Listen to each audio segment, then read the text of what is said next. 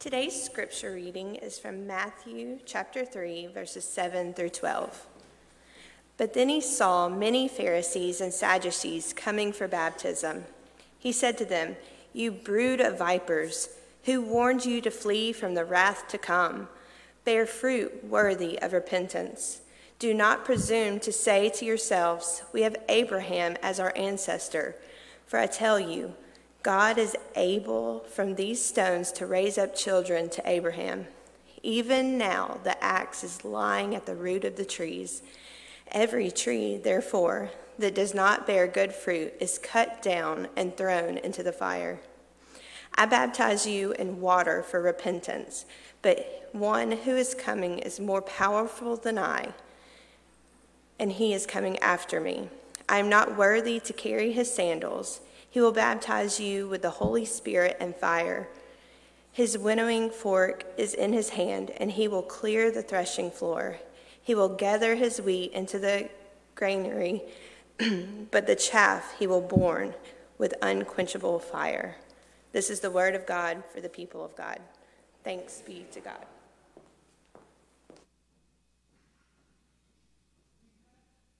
This wonderful worship service, and then we get to the scripture with John the Baptist, and it's kind of like a prickly thing, isn't it? You know, it's not warm and fuzzy like we like at Christmas. It's kind of prickly.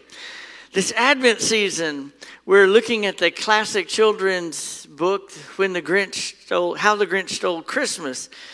In a way, the Grinch is taking on this prophetic role, kind of like John the Baptist, in seeing when something isn't quite right. It's nothing like coming to church and John the Baptist saying to the Pharisees, "You brood of vipers!" Vipers are snakes, right? It's not very nice. My mom would say that is not a polite thing to say to anybody. But I'm not John the Baptist. He was a prophet. It's kind of a Grinchy thing to say, isn't it? You brood of vipers, who warned you to flee from the wrath to come? Bear fruits worthy of repentance. Bear fruits. Even now the axe is lying at the foot of the tree. And the tree, therefore, that does not bear good fruit is going to be chopped down and thrown into the fire. It's just so judgmental, isn't it? It's not very Methodist, is it? You know, we don't like judgment, you know. We're a grace-filled church. But there you have it. The crowd said to John, "Well, what should we do? What should we do?" And John said, "Whoever has 2 coats must share one with someone who doesn't have any. If anyone has 2 loaves of bread, share the second loaf with someone who doesn't have any. Share what you have." The soldiers and the tax collectors came to him and said, "What should we do?" And John the Baptist says to them, "Well, don't extort from people. Be nice to people, in other words. Don't take advantage of others. Don't overcharge people just because you can. Just because you can charge more at the gas pumps doesn't mean you need to." Or something like that. That's kind of exactly what John said, right? John the Baptist couldn't stand religious folks who took advantage of others. John couldn't stand religious folks who were stingy, who held back. John's pretty angry. Now, the Grinch is pretty angry as well. He sees all those Who's in Whoville with all their lights and their decorations. And perhaps, we can just imagine, Dr. Seuss didn't tell us a backstory. We just have to make it up. And we can wonder, maybe the Grinch is thinking they could have spent their money more wisely. They could have shared with the poor who didn't have much food instead of buying all those lights and decorations and presents. Maybe they needed to share more. You see, both the Grinch and John the Baptist are loners. They're fairly unhappy, it seems, with the celebrations around them. Both want to do with what they see as not quite hitting the mark. Doesn't quite fit in the story. Although the Grinch is not really hinting at Jesus, his winnowing fork does become the catalyst for a transformed heart. Matt Roll, author of the book, The Heart That Grew Three Sizes, says that maybe having a touch of Grinch isn't a bad thing. There are Christmas things that don't really have much to do with the Christmas story. I just brought some decorations for my house. And a gift. Does a gift have anything to do with the Christmas story? Yes, thank you. Yes. Let's hear that again. Does a present have anything to do with the Christmas story? Thank you. Yes, because the wise men brought gifts, and John the Baptist in his sermon says you got to share, right? Well, let's look at some Christmas decorations from my house. So here in this bag is a little manger scene. This is an ornament that looks like it's broken, and it's got Mary and Joseph. I know you can see it really well. Just take my word for it. It's got baby Jesus in there. Does that have anything to do with the Christmas story? Yes. Okay, here's another one, the Mary and Joseph and baby Jesus. Does that have anything to do with the Christmas story? Yes, that passes the test. And there's some more in there too. Now, here is something else from our decoration, some bells. Does that have anything to do with the Christmas story? You know, there are church bells that call people to church. Okay, it's a reach, not so much really. And then here's something else, one of our favorites. We have a bunch of nutcrackers for our Christmas decorations. Does that have anything to do with the Christmas story? No. But do we love them? Okay. There we are. Okay. And here is an angel. Does that have anything to do with the Christmas story? It passes. All right. Very good.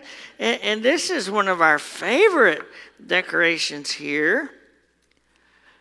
Does it have anything to do with the Christmas story?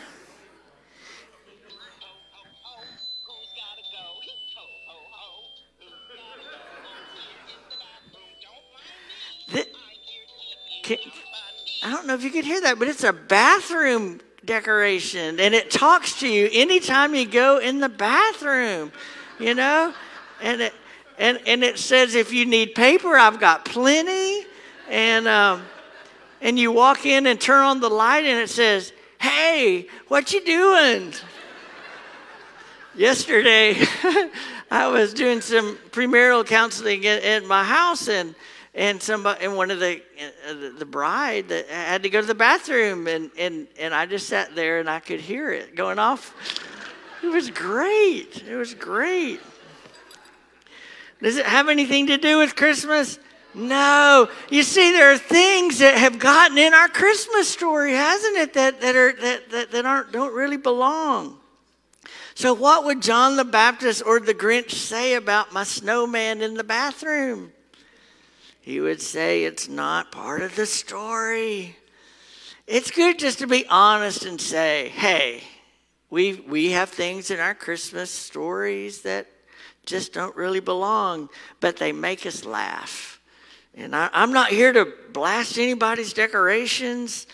I'm just here to laugh and, just make fun of us, because that's what happens. Sometimes things get into our story and we weave it into the Christmas.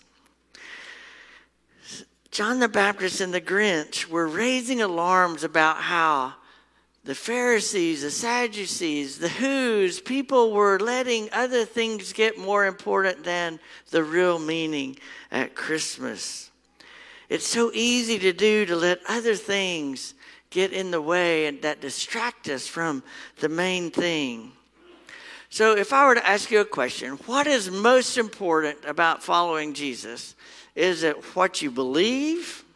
Is it what you feel? Or what you do? What is most important? Your beliefs, your feelings, your experience, or your actions? What would you say? Okay, there's just all kinds of answers, isn't it?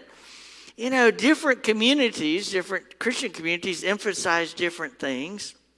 And, you know, some churches, they say, well, have you felt Jesus in your heart? Have you had that experience? You know, have you experienced that warm heart? That's important. And other churches say, no. What's important is that you believe the right things, you say the right words.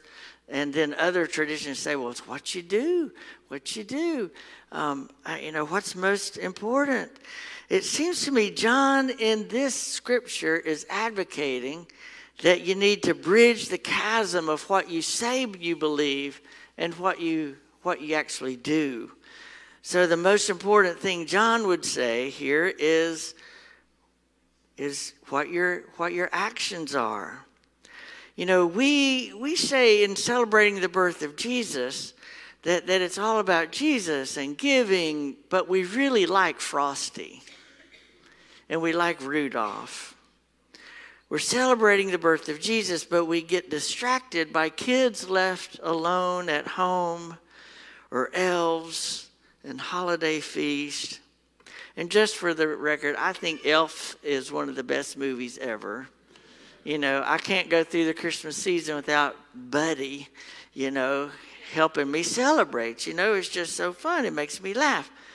But then John the Baptist and the Grinch shows up, and they challenge us to remember the Christmas story. The Grinch had a light bulb moment when the true meaning of Christmas came alive for him, when he realized that Christmas came regardless of the packages and the food. Dr. Seuss writes, the Grinch said, maybe Christmas is something more. He puzzled. Christmas came without ribbons, packages, boxes, or bags. The Grinch puzzled these things till his puzzler was sore. Then he thought of something he hadn't before.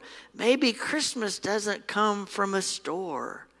Maybe Christmas, perhaps, is a little bit more. There was a light bulb moment. I've had light bulb moments in my life sometimes, haven't you?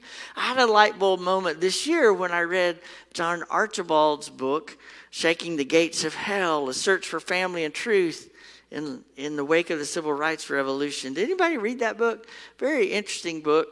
He uses a word that I wouldn't want him to use if me and his mama wasn't pleased that he used it a lot, but the title comes from a sermon by John Wesley, where John Wesley said, give me 100 preachers who fear nothing but sin and desire nothing but God, and I care not whether they are lay or clergy.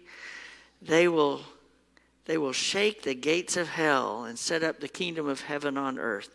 So John's father was Bob Archibald, who was a Methodist preacher and pastor here at this church when John was born. And after Bob's death, John wondered, what did his dad say about the civil rights movement, which was, of course, a big deal in the 60s. And he said, and he really hoped that his dad had preached about civil rights and thought about it, you know, in the 60s. And one of the most iconic events in the civil rights movement, as you know, was here in Birmingham when children were blasted by fire hoses and dogs were sicked on them, and it was on the national news, and it made a big difference and still does. That's still the photo op that you think of in the civil rights movement. And so John was pastoring here at Alabaster. Bob was pastoring here at Alabaster at this church in 1963 when this happened. And so John went and said, well, I wonder what my dad said about civil rights the Sunday after that happened in May of 1963. And he wanted his dad so badly. I hope my dad quoted from that song, Jesus loves the little children, all the children of the world, red and yellow, black and white, they are precious in his sight.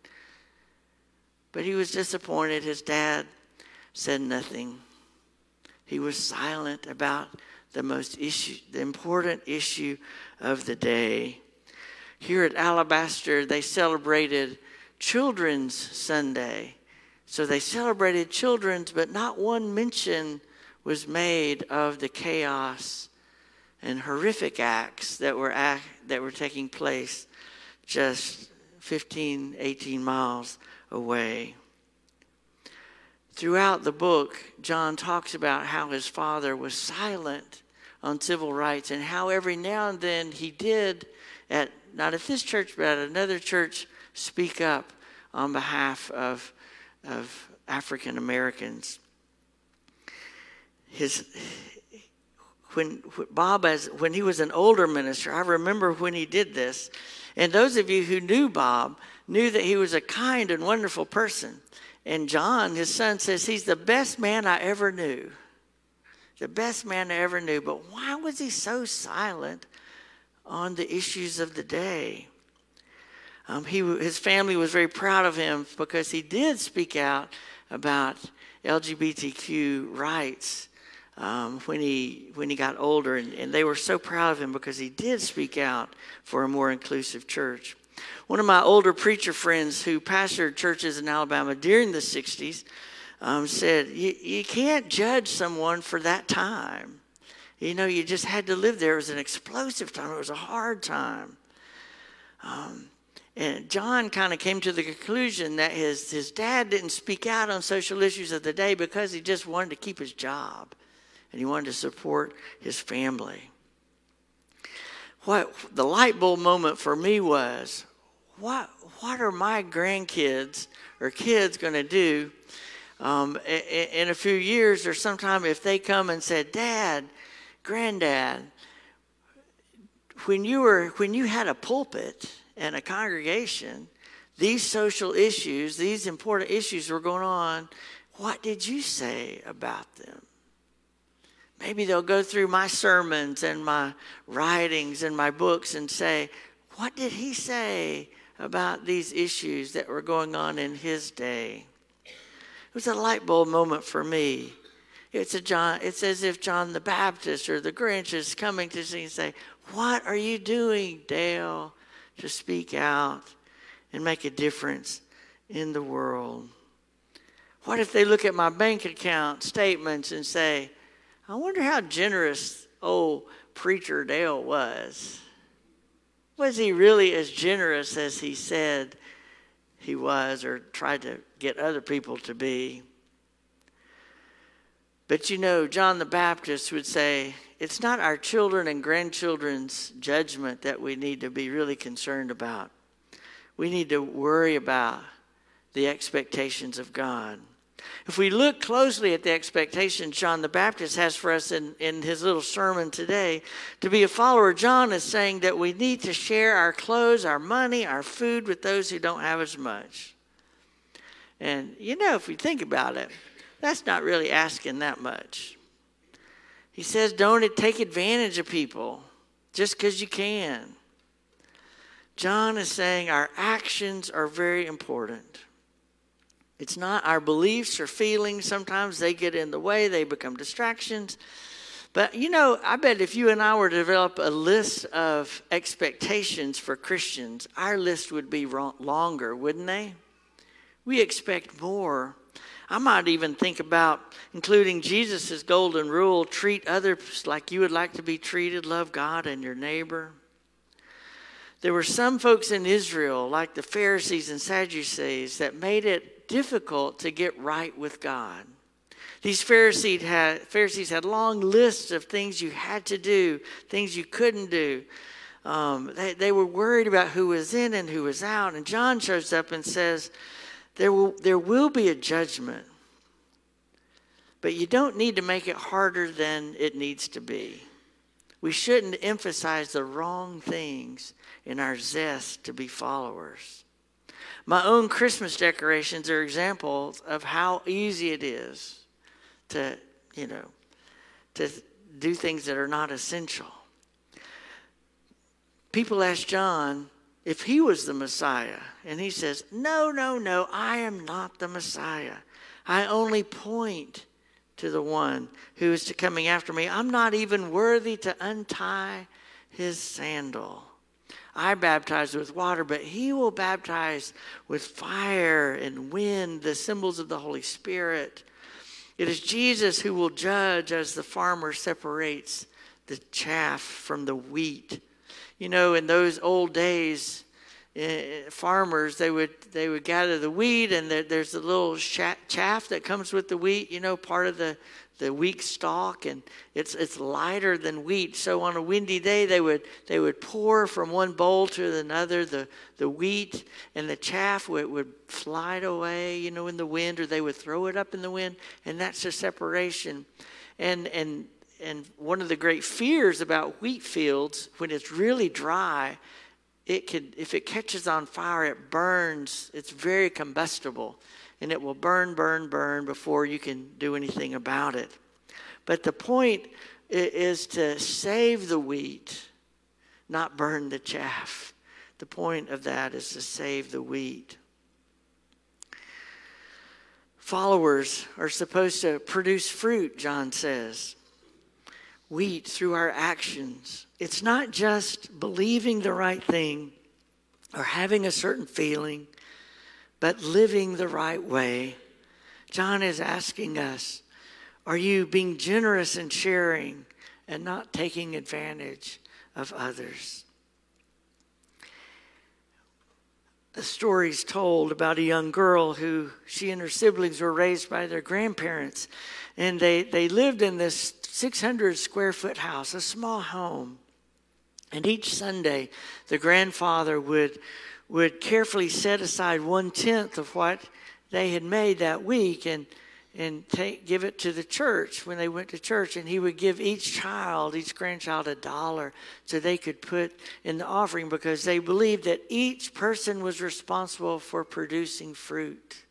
Everybody's responsible for producing fruit.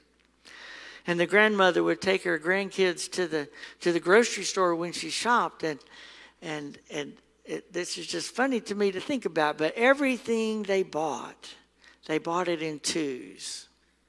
They bought 2 boxes of cereal, 2 packages of hot dogs, two cartons of eggs, 2 things of flour, whatever they bought it in 2. And then on the way home from the grocery store, they would go by the food bank and they'd divide it up. The food bank would get their half and they'd take their half. And the young girl one time, she said, "Grandma, I really want this particular cereal that I've seen advertised on TV and not just the generic Cheerios."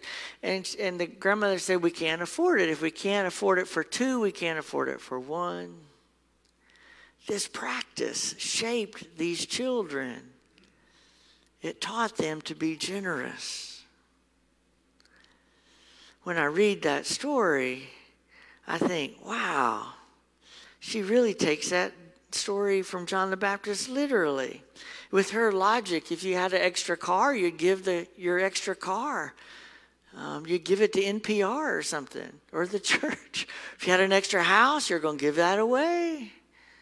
That's very generous, isn't it? Give it to someone that doesn't have any. I'm not that generous. But the story does make me realize, when I go shopping, I can buy something for somebody else and bring it to the church for the food pantry. I can do my part. I used to do it when I went to Publix on the 1 cent day when they used to have that. Maybe they still do, but I'm not so in tune with Publix anymore. I like to think that John the Baptist wasn't just making a rule about giving, but he was trying to help us understand that when we give, we feel better about ourselves. The act of serving brings meaning and joy in our lives. In an affluent society, it's so easy to get bored, isn't it? I have visited so many people who have everything they need, and they're so bored. And I think it's so pitiful. When we're bored, we need to hear John saying, hey, you can get joy and meaning in life when you serve others, when you share what you have. After John the Baptist's sermon, those who heard it said, "What shall we do?" That's my response as well. Isn't it yours? If we want more meaning and joy in our lives, we can find a way to bless others. And you know you want that too. Our church, as I said earlier in the service, have sponsored 106 children for Christmas this year.